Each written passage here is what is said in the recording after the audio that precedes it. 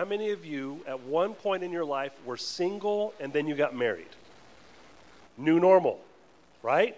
You had to create this new normal. You had to adjust to a new normal. How many of you have had a child? New normal, right?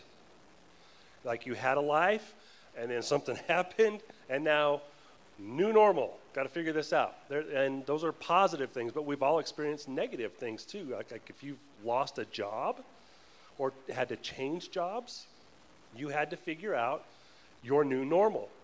If someone you love died, you had to figure out a new normal.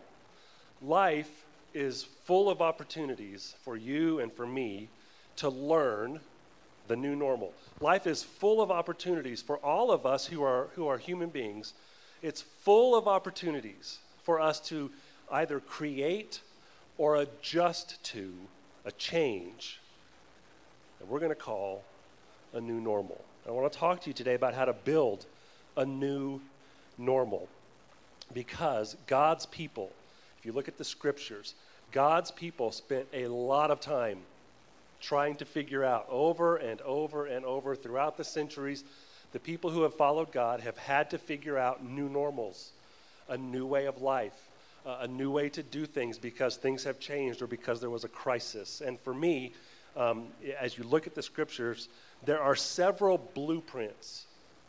If you're paying attention, there are blueprints that you can use to build your new normal, whether that's the new normal after all of this craziness is over, or whether that's the new normal in your family, or whether it's the new normal in your life. The scripture is full of blueprints that you can use to build your new normal. And for me, maybe the most powerful, because I think it's the most simple, I'm a simple person, the most powerful for me is the blueprint that you can find in the book of Ezra. The book of Ezra. Ezra was a priest. He was a scribe. He was a leader. And you really have to get Ezra's story, to figure out who he is and to understand the events that surrounded his life, you have to go back about 48 years earlier than when the events of the book Ezra take place. Okay, so we're going to go back about 48 years, exactly 48 years, to the year 586 BC. Anybody alive then? Just me? 586 BC, huge date on the world calendar. King Nebuchadnezzar II becomes the king of the Babylonian Empire, and he is power crazed. And he basically takes over the whole world, the whole known world at the time. The whole Fertile Crescent belonged to him. And in 586 BC, he marches from Babylon down into the area of Judah where the Hebrews lived, and he lays siege to the city of Jerusalem, the capital city. And in 586, he manages to knock the wall down, he knocks the temple down, and he destroys Israel. He destroys the Hebrew people. And he's brilliant in the way he conquers the world. He has kind of taken the lead from several other empires that have come before him. And what he does is, when he conquers your nation, he goes into the capital city, he goes into the big cities, he goes into all the cities in your nation, and he identifies the strongest, the wealthiest, all the leaders, all the skilled laborers, all the workers, all the healthiest people. He identifies all those kind of people.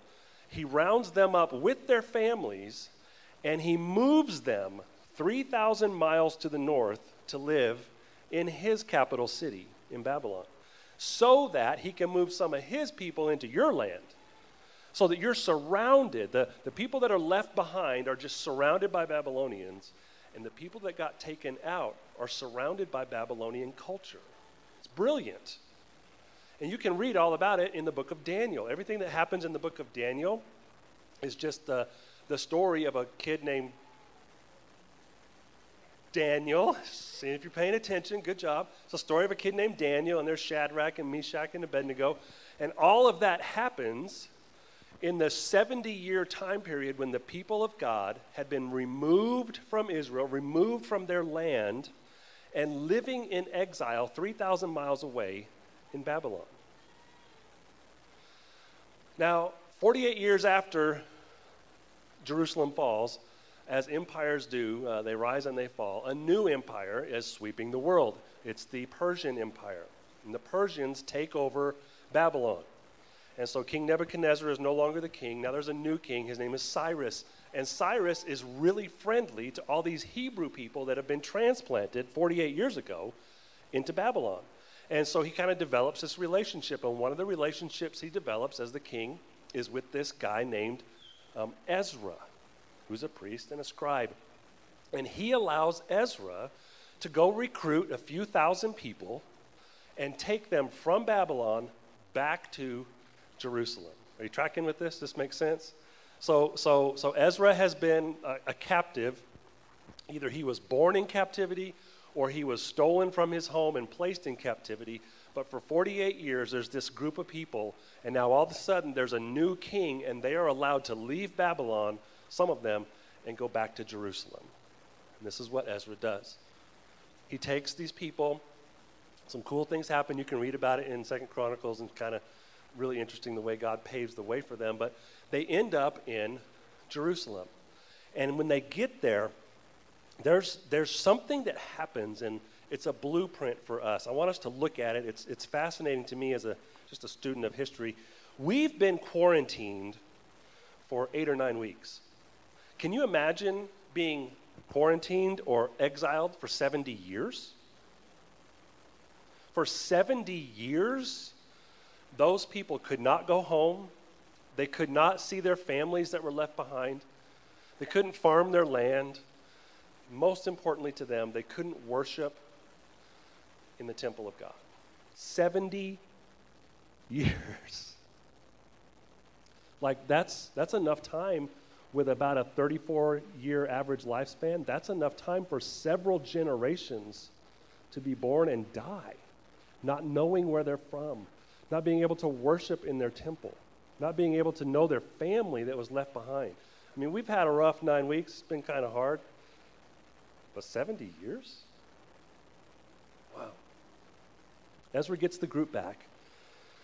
It's 538 BC. They have to build a new normal.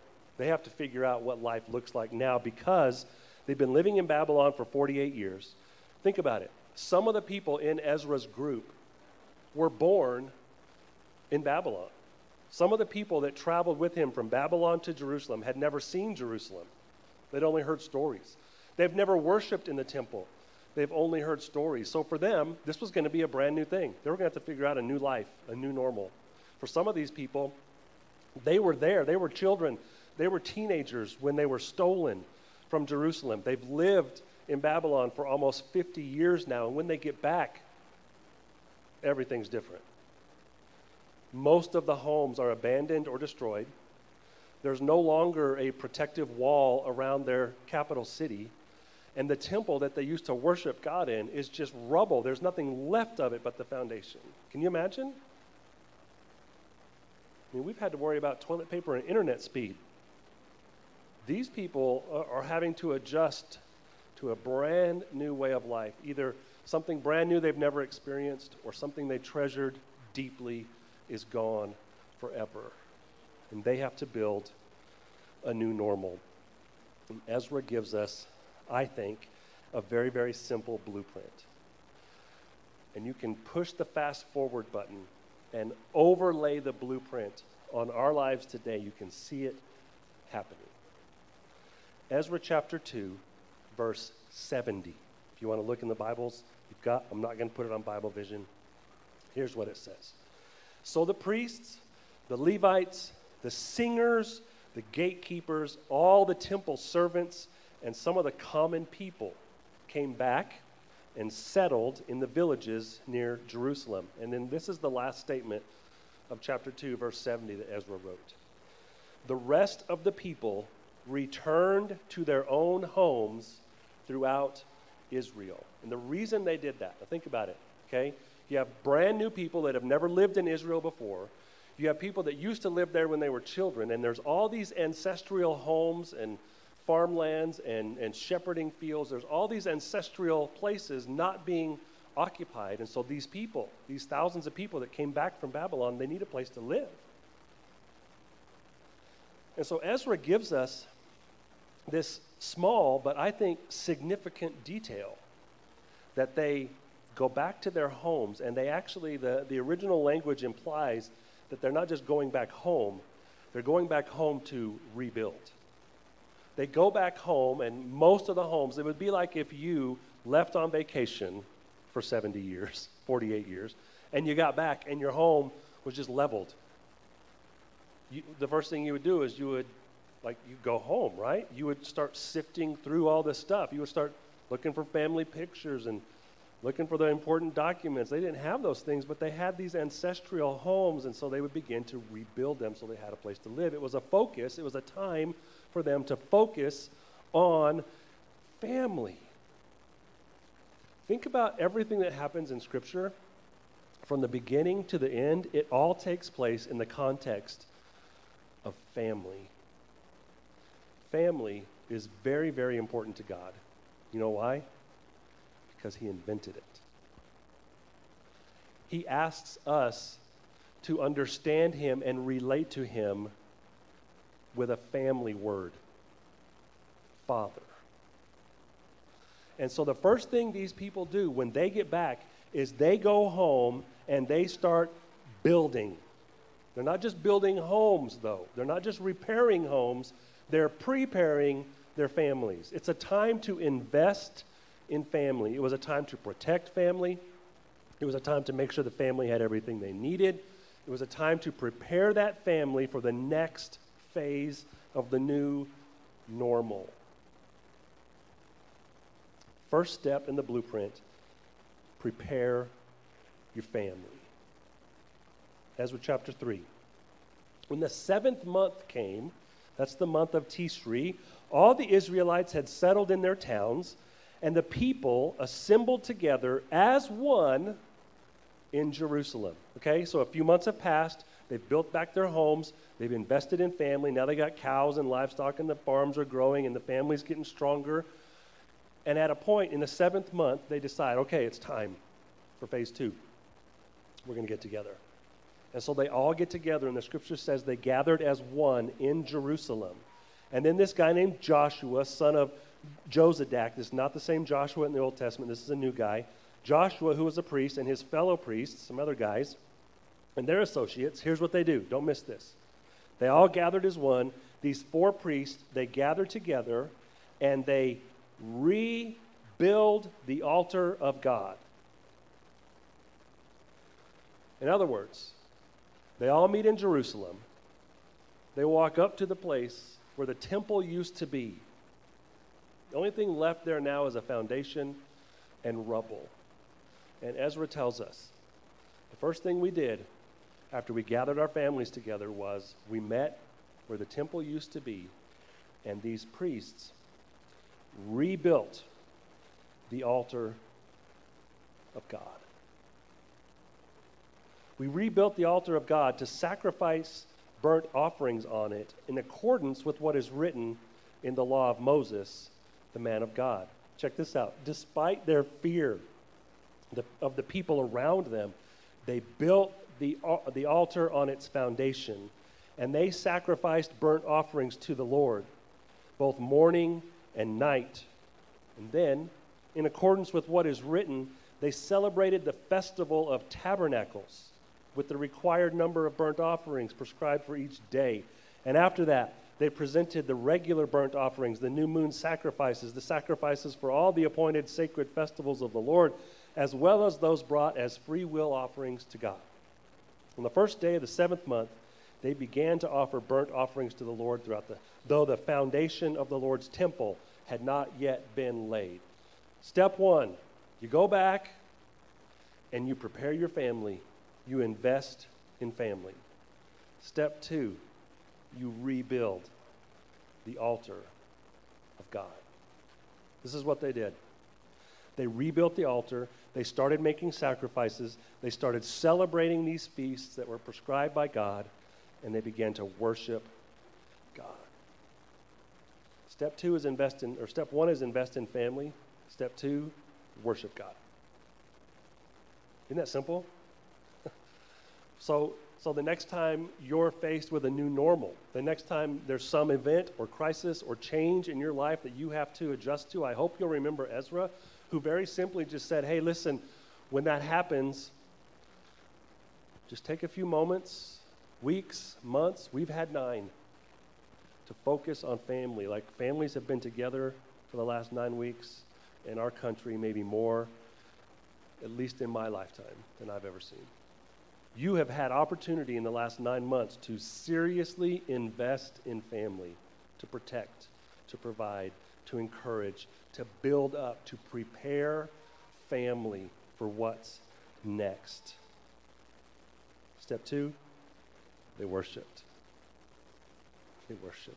I want to ask our band, our worship band, if they would come back on stage, because they're going to lead us in some more songs. And I just want to talk to you a little bit about what they did. Other than kill a bunch of animals and sprinkle blood all over the altar, which is basically what this passage is about, there were other things involved in celebration and in worship at the altar of God. They worshiped God in that moment because worship always gives you something permanent to hold on to. And in a world that changes hourly, I am grateful for a God I can hold on to who never changes. Worship gets us there. When we worship, we get to somehow supernaturally, with our spirit, tap into eternity. God said He planted in us. And when we worship, we tap into that eternity, that eternal nature that God gave us that's created in His image. When we worship, we center our mind and our spirit on our Creator, the thing, the person, the God we worship.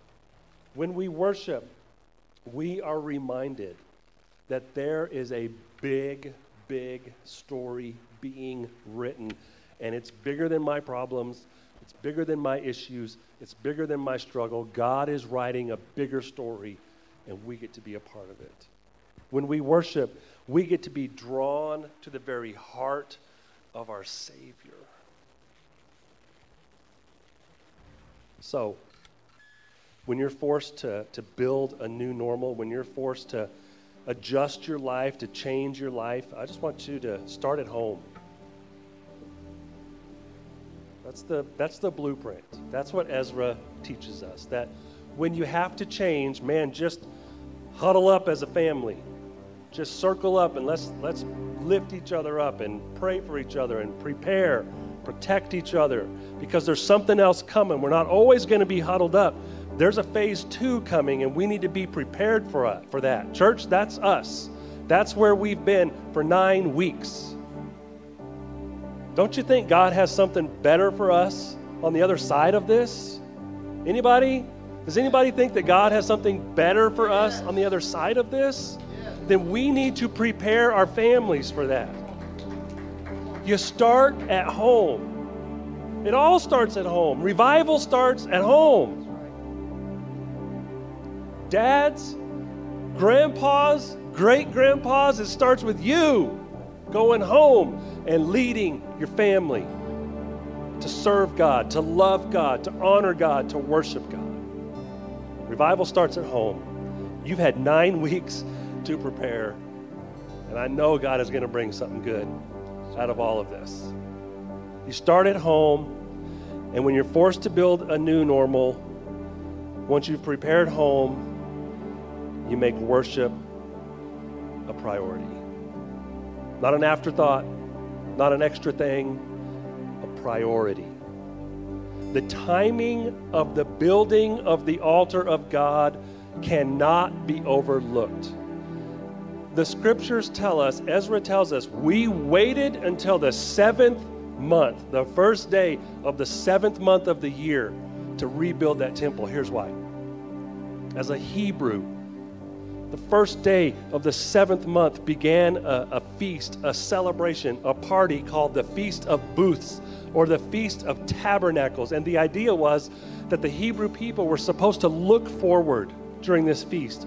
They were supposed to just imagine with their mind and with their spirit that one day God would tabernacle with them. It literally means that they would be looking forward to one day God would actually live with them.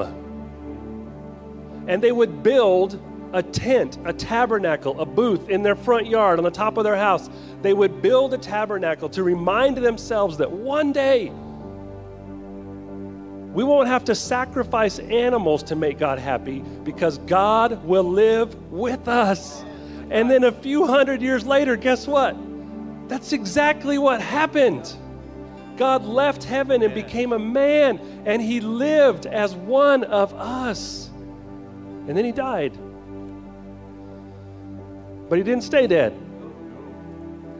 And then he went up to heaven and he said, when I leave, I'm going to send the Holy Spirit to be with you forever.